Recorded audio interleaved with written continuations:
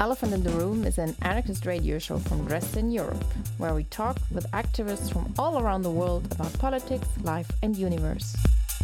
Airing every second and fourth Monday of the month on Color Radio. You can find the podcast version of the show on the Channel Zero network or on your favorite podcast platform. From activists for activists. The band sounds great. Hello, here by Elephant in the Room. We want to talk today about another aspect of the war in Ukraine.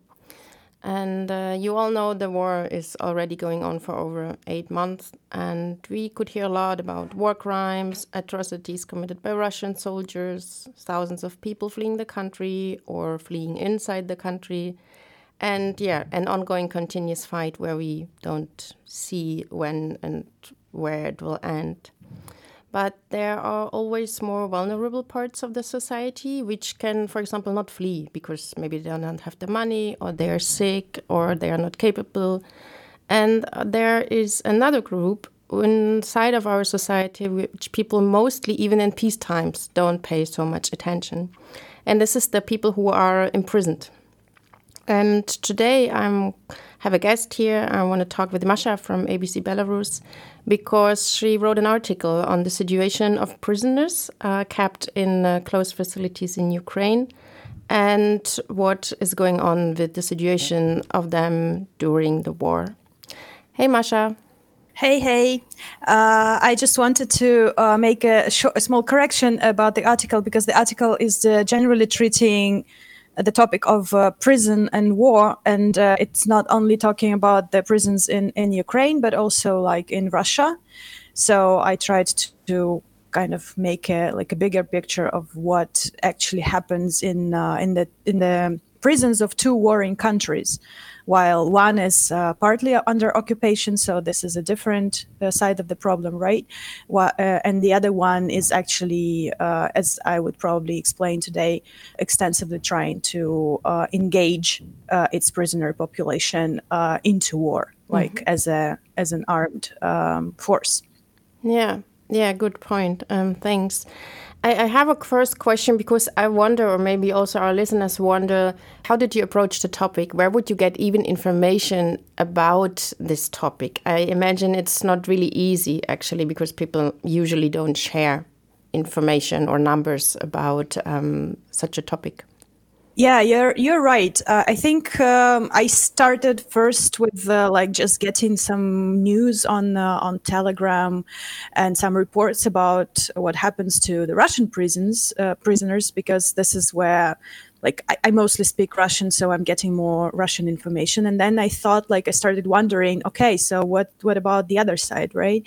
And I understand Ukrainian, so I was able to look and search and read some things. Yeah, and I also had myself an experience of being a partner of a person who was in prison in Belarus. So I remember back then we had a lot of chats on Viber, on Facebook. So it's relatives of prisoners must have some communities, right? And I was trying to look for those because this is where exactly you receive firsthand information. It's not coming from the state, it's not coming from the NGOs or something like that. But unfortunately, I wasn't able to find anything like that on Telegram or so maybe I'm not good at looking for them, and I'm sure there is because I was always thinking what happens if you're in jail and then somebody or your relative has to flee. So you completely, because prisoners are completely dependent on their families on the outside.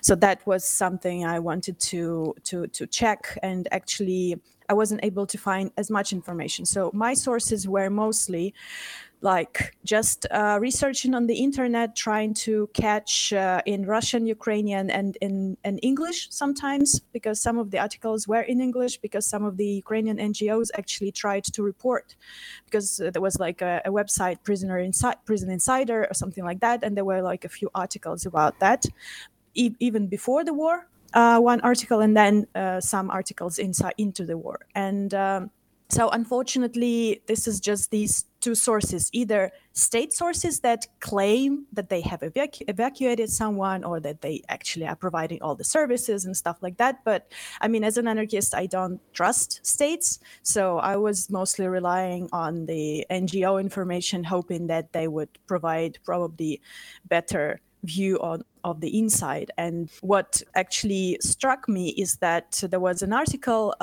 by one Ukrainian NGO that looked like it was actually dealing a lot with the topic of incarceration, penitentiary, and correctional institutions in general before the war. And actually they were the ones who made like a public appeal to the Ministry of Justice before the war to actually evacuate as many prisoners as possible from the territories that bordering Russia, and like do all kinds of other preparations and stuff to secure the prisoners' lives and health. And I was like looking at their Facebook page after and trying to find, okay, what were they doing later? Like, how did they react? And I realized that for a while, like their Facebook page was like not active, like was silent. And then they just changed the topic to like, I don't know, supporting, I don't know, private information protection or something like that. So it's like personal data protection. So they like changed the topic completely. And I was like interested if this was something that,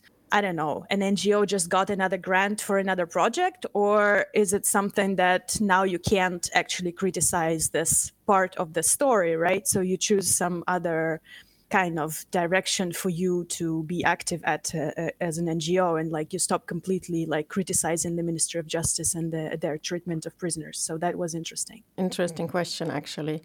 And you already mentioned that in this complaint, they were talking about that the prisons should maybe evacuated. And so let's actually go into that. How is the situation of prisoners inside of Ukraine? Is there a kind of usual plan or procedure of evacuation during war times? And if there is such thing, was it applied to the Ukrainian prisoners or not? Right. So again, the problem was that the state claimed that they have all the procedures in place and they are like preparing, right? But when the war started, and in 1 day, in 1, 2, 3 days, a lot of Ukrainian territories were actually occupied in a snap. So it was clear that they were not expecting, that they were not preparing. So everything I found about the evacuation was basically done, I don't know, early March, like 3 weeks inside the war. And they actually claimed that in May, they provided a figure that 3,000 people remain under the occupation at the moment, and they have evacuated 4,500. So, and just for you to understand that for the moment in Ukraine, there's like 50,000 prisoners that were reported at the end of last year. So it looks like they kind of couldn't really evacuate or take care of the other prisoners. And yeah, the problem with this kind of occupied territories is the fact that there's sometimes not even enough information on what is going on in the cities, because many cities they don't have the power, they don't have water, they don't have electricity, anything, including the internet. So for many people, I expect their relatives are like just gone for several months, and you don't know what's happening inside those prisons. And yeah, like for the evacuation, what also is important is that there have been actually reports. And just today, I just read another report by another NGO that was actually claiming, like making a very long report on how people were treated on this evacuation rounds. And basically, it appears that while during the evacuation, the convoy, like the guards, were like actually like beating them on their arrival. So it looked like the new prison was like kind of making them a welcoming beating round. I don't know. I assume just because they wanted to show them that here is your new place and you don't have to like, I don't know, make a fuss here or create problems for us. So they were like intimidating immediately. But it looks like the NGOs and like local and relatives got to know about these stories, and these stories are actually publicized. So, but the problem was that many people filed complaints. Many relatives filed complaints, but for now, no criminal cases started against all these guards, and they are not fired. There was no consequences for them. So it's like, okay, even in the peaceful times, they usually don't do anything about cases like that. So probably in the war times, they always have an excuse for not engaging into things like that. Sounds fucked up. And you have any idea, because you already said that really fast Ukrainian territories were occupied by Russia or by Russian soldiers. Do we know anything about what happened to the prisons or are there a lot of prisons actually which fell under occupation right now? Yeah, so it looks like they reported something like 40 facilities, but we have to understand that it's completely different facilities. It could be like pretrial detention center, right? Or it could be like small correctional facilities, like kind of labor camps or something like that. It could be also like psychological institutions for the convicts or something. So like we don't know exactly, because they don't want to report it in the way that they don't like count or publicize people. But for sure, as I looked at the map of correctional institutions in Ukraine, we can see that a lot of them are actually situated in the east. So it's like actually prevalent in the east. And we can see that in Lugansk, in Donetsk, and Kherson. So that's where many in Mariupol, for example, there was a big pretrial facility. In Kherson, there was a few correctional camps and stuff like that. So it was the problem with them was also that different occupation forces reacted differently to the prisons. Some actually wanted to harass and enter the prisons and harassed both the guards and the prisoners, while others actually wanted to rely on the local guards because like taking care of the prison is just another problem for you if you're like occupying a town, right? So you prefer, I don't know, a Ukrainian guard to continue going to work and continue taking care of them, because you need to feed them, you need to guard them, you need to like make sure they don't run away.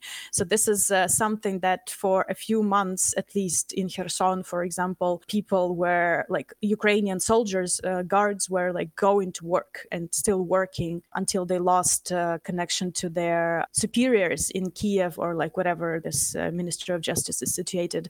So basically in many colonies like that, in many pretrial detention centers, they were like actually still working, and they were reporting that sometimes the guards were killed by the Russians, sometimes a few prisoners were killed, sometimes bombings, for example, that happen on the border, or bombings that, I don't know, like happen in the city, but also like struck a little bit the detention centers. And some of the detention centers were a little bit ruined. Some of the walls were a bit ruined, and then a few people ran away. Even in other situations, a few prisoners were wounded or killed. So it wasn't like a massive, until now, there haven't been like reported that a whole facility has been like destroyed or a bunch of people died. But still, we see that while, I don't know, the officials are trying to evacuate many civilians, right? Like we see a big group of civilians who can't actually evacuate by themselves, or they don't evacuate them by them, like the authorities do not do it, and which is weird because again, like going back to this map of the facilities in Ukraine, we can see that a bunch of them actually are conserved, right? So they're like empty for now for some years, for example, because there have been a decrease in the number of prisoners recently, and some of them were like actually closed. And it's so easy to just start using them. I mean, it looks easy to start using them instead of keeping people in the front lines. But that wasn't done. And I think some of them are now used for the prisoners of war, which is a totally different kind of population. So this is like Russian prisoners of war that are now held in this previously empty facilities. Okay, thanks. So maybe before we get deeper into Ukrainian prisoners, you also wrote about that there are people imprisoned in Russia, and as well Ukrainian citizens. Can you give us a short view on that? Like, why do we have Ukrainian prisoners right now in a bigger amount in Russia? Yeah, so as you might know, in usually even in peaceful times, people people do kind of crimes in the state, and then the state arrests them. And sometimes, if it's a minor offense, you are getting deported to your country, right? And sometimes you like run away, for example, from Ukraine, and you hide in Russia, and you are getting detained, and Ukraine is kind of asking Russia to extradite someone. So this is how Ukrainian citizens get in jail and stay in Russia. Basically, there is a bunch of people who stay in pretrial detention, waiting for extradition, because they were asked to do so by the Ukraine. But after the war, it's not possible because there's no border, there is no procedure that could be made like that. So the two countries on a diplomatic or official level have stopped to cooperate. So basically these people are stuck in the limbo, and they are not prosecuted in Russia, but they're also not extradited in Ukraine. They're just there. And the other part of the people are those who either were detained just because they are Ukrainians and just because they, for example, have no registration in Russia, have some legal problems, some minor offenses that are not like really crimes, but the Russian authorities are putting them in like really temporary detention centers, like for migrants, let's say.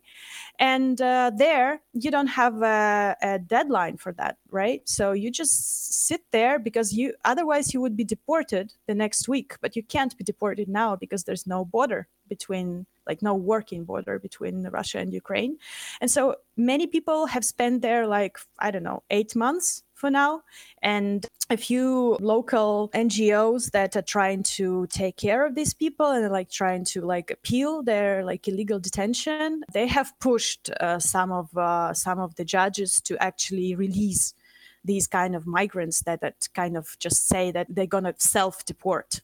So they're going to leave Russia by themselves instead of just sitting there. And actually their conditions are the worst because they are not allowed any visits. They don't have any relatives to could bring them food, who could bring them warm clothes, who could write them letters. And actually letters, calls, anything is not allowed. So you just sit there, like you don't have books, you don't have a library, like you don't have any. So because this is a very temporary detention center, like there's no infrastructure there for long-term detention, and there's like a small group of people who are actually helping them, as far as I understood, in Russia, and like trying to provide them with all this things, and sometimes making like small fundraisers for specific people who, for example, also need medical care, right? Because these people are not provided with a proper medical care because they're not in any legal condition for receiving long-term, for example, anti-cancer treatment or something like that. So this is another problem. Yeah, it's crazy how those situations appear. Nobody thought about, especially not the people who are in that right now. What is interesting, I think, and we all wonder, is that usually prisoners are anyway, also in peace times, kind of a workforce. So usually they have to produce something in prison. And I imagine that under war times, they are even more valuable in the sense that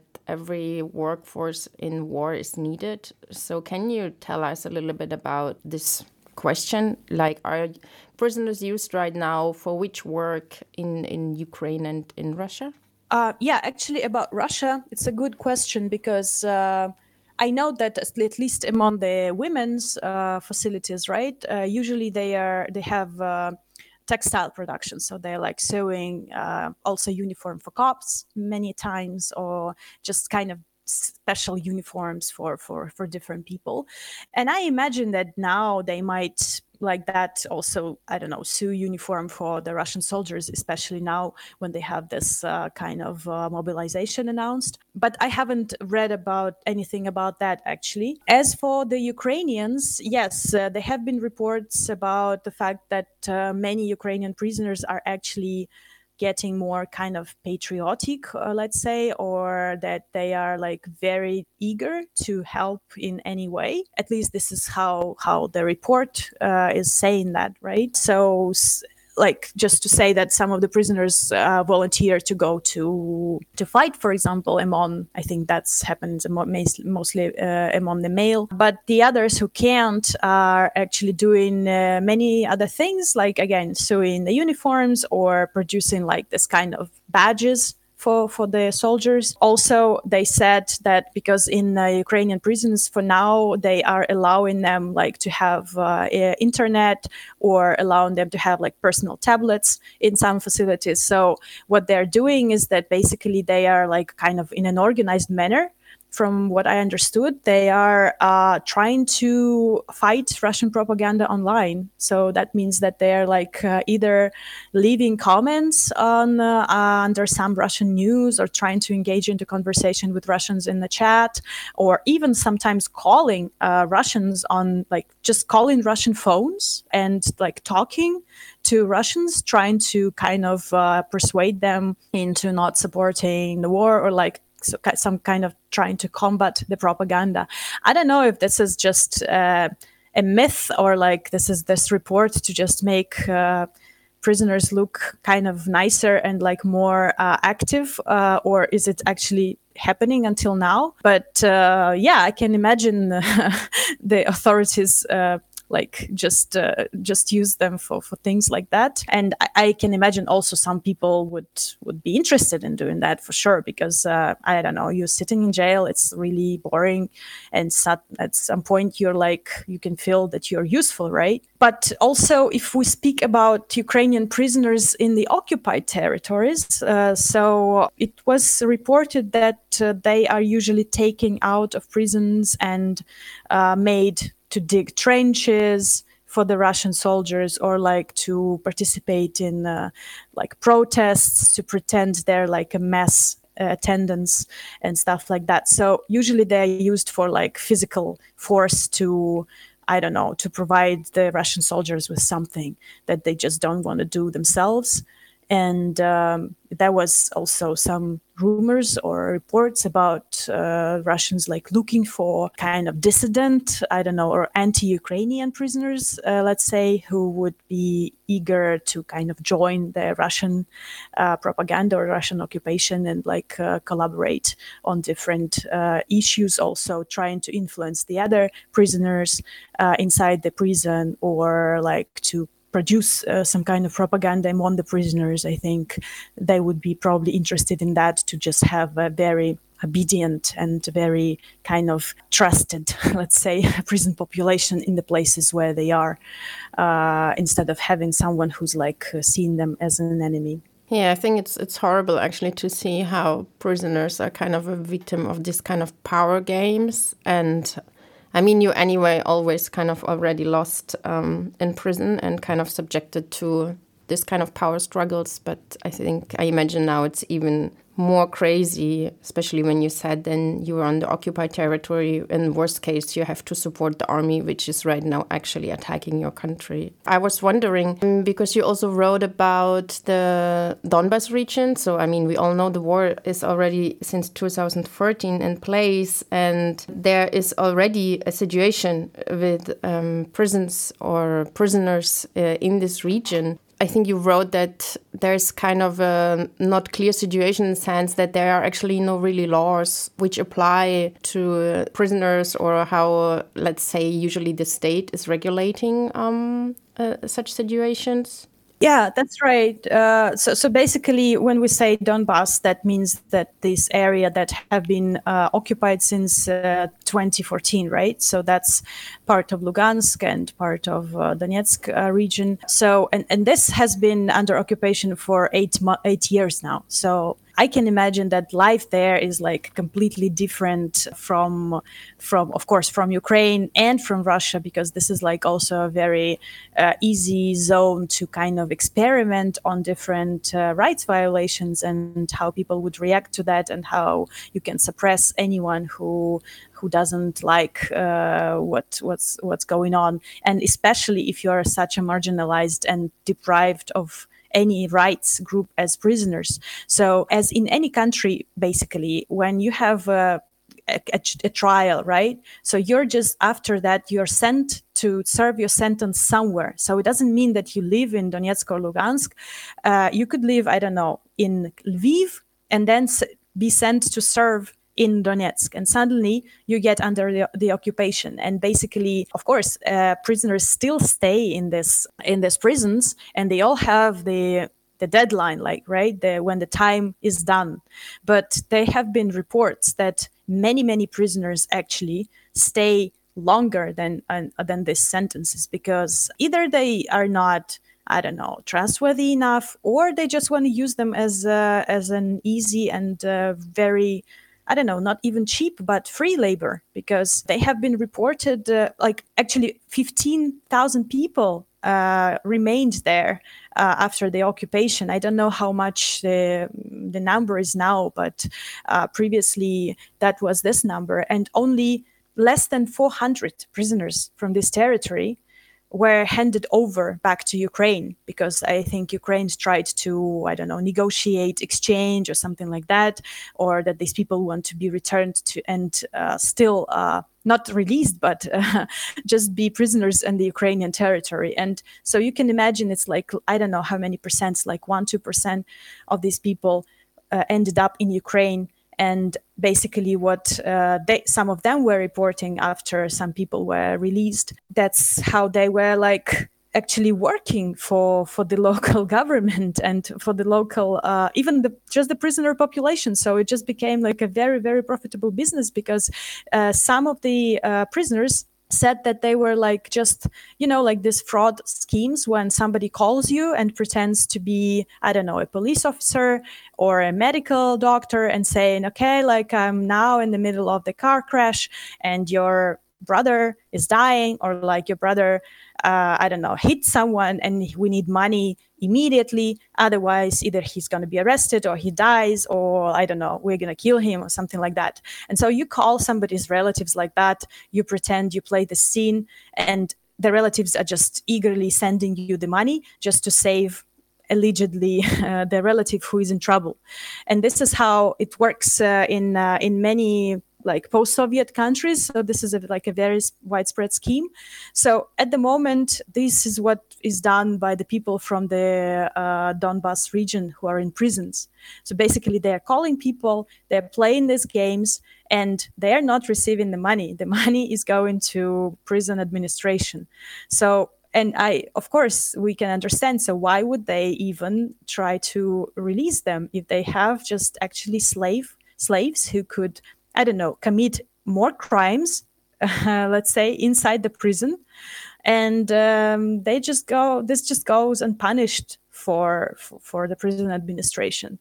And so basically this is a big deal. And like if we speak about the lack of laws or lack of like legal systems, whatever, so it looks like there is a different legal system now in Lugansk and Donetsk, and it's not coinciding with what they had in Ukraine previously. And also like many people who would be kind of pre-trial detention centers, right? They haven't been sentenced yet, but they have been just spending, I don't know, years just on awaiting anything that can happen to them. Because, for example, the trial must happen in another city that is under Russian, under Ukrainian control, and you're sitting in somewhere under Donetsk control, right? So that means you're just stuck. Nobody's going to take care about your case. This is not a priority for any state to just start processing prisoners suddenly.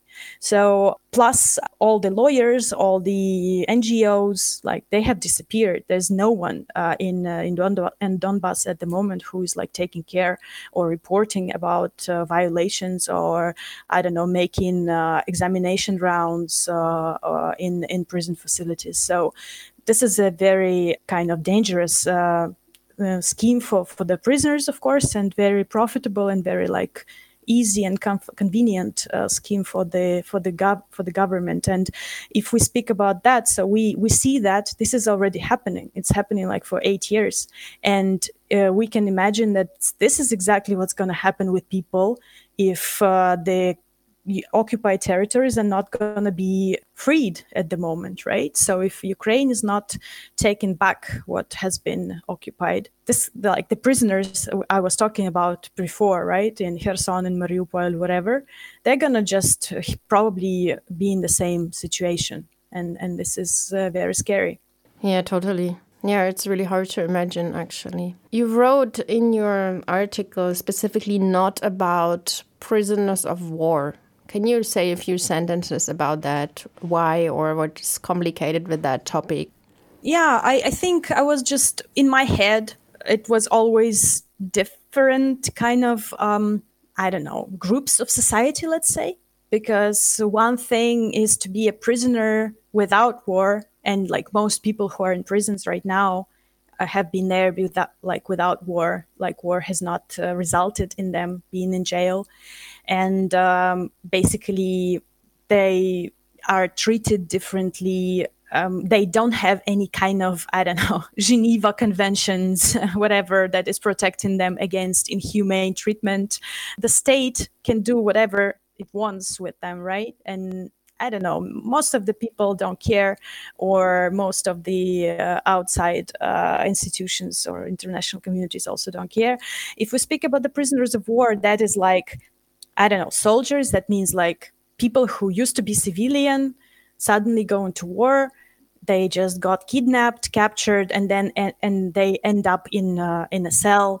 Of course, they are prisoners in this term of like just being deprived of liberty, but they're not prisoners in the term of just, I don't know, being there before the war, or they know for sure that they might be exchanged, for example, at some point. So they have not like actually committed a crime, as the state would call it, right? So they, of course, they're treated horrible. And I'm not saying that they don't deserve attention. It's just in my article, I felt that I would like to actually focus on prisoners that have been there before the war. And we can see that also, if we speak about the prisoners of war, there's a lot of controversial information also, because much of this information is coming actually from the states. And basically what I found is that Russia is accusing Ukraine of bad treatment of Russian prisoners of war. Ukraine is accusing Russia of the same. So that's basically like states are accusing, states are reporting different abuse. And you can't actually figure it out in a good way, let's say, what is exactly their treatment. And so I just felt it's just different categories for me and different contexts why these people are in jail and what is jail for them. And also, I don't know, they are held there probably together. I can imagine for sure they are exposed to more torture, to worse conditions. I mean, for me, it felt a little bit different. But yeah, I think they deserve for sure another brochure. But that's already not something I will write, for example. Yeah, I think I can relate to your thoughts on that matter. You want to add something to what we discussed, or you think we covered the topic more or less? Yeah, I think if we speak about the Ukrainian prisoners, right, I think we kind of covered it in depth. But I think also what struck me, like just speaking a little bit about the Russian prisoners, right, who are sent to war and who actually volunteer to go there. And I read a few kind of interviews with them. And they say that, yeah, they basically are not seeing any future for themselves even after they leave the prison, right? So even if they stay in prison, if they sit till the end of their term, they end up in the street and they don't expect any socialization, any kind of good social adaptation, any, I don't know, empathy from their family, something like that. So it struck me somehow how, on the one hand, state creates this kind of crime, right? It puts people in jail for like creating social conditions for the crimes to exist, and then it puts people in jail where they are, I don't know, deprived of any kind of future for themselves, even if they are released later. And then it's so easy to just come and tell these people, okay, you can just go and die there, but you're gonna be like, I don't know, heroes now. Like, instead of being no one, you can be heroes, or you can get some money instead of getting nothing while you're sewing uniforms for us. And this is so easy, and it's just so like paradoxic, right? How the state is able to like create these people and also then just so easily use them for, again, protecting the state. And it's like a fucking vicious circle. So I think this is what the most sad, right? So it's not only just them being abandoned or like not evacuated properly, or not, I don't know, or like even beaten while evacuation, and at the same time using them as this like just material for the either for murder or material for like to be murdered. Yeah, so this is, I think, very sad. Yeah, totally. Okay, yeah, thanks a lot. I think we see that the topic is really complex. And as you just said, that prisoners are not only mistreated in every society. And it's interesting, actually, your last thought. From one hand, the state is creating a situation where actually these so-called crimes can be committed, and then people are imprisoned, and then they are humiliated there and used for the interest again. So I think this is the general criticism towards the prison system all around the world, and we see how ugly it actually gets during war times. And a lot of relatives and friends have no contacts actually to their loved ones anymore. Prisoners are anyway forgotten, and I think during war times this just gets even worse. And I'm really glad that you actually wrote the article and highlighted the topic for us and make it a little bit accessible and actually speak up for people, like for prisoners, for people in prison, to actually make them not forgotten. Thanks for asking me. Yeah. And attracting attention to the article and the topic also. Yeah, thanks a lot to you for the interview.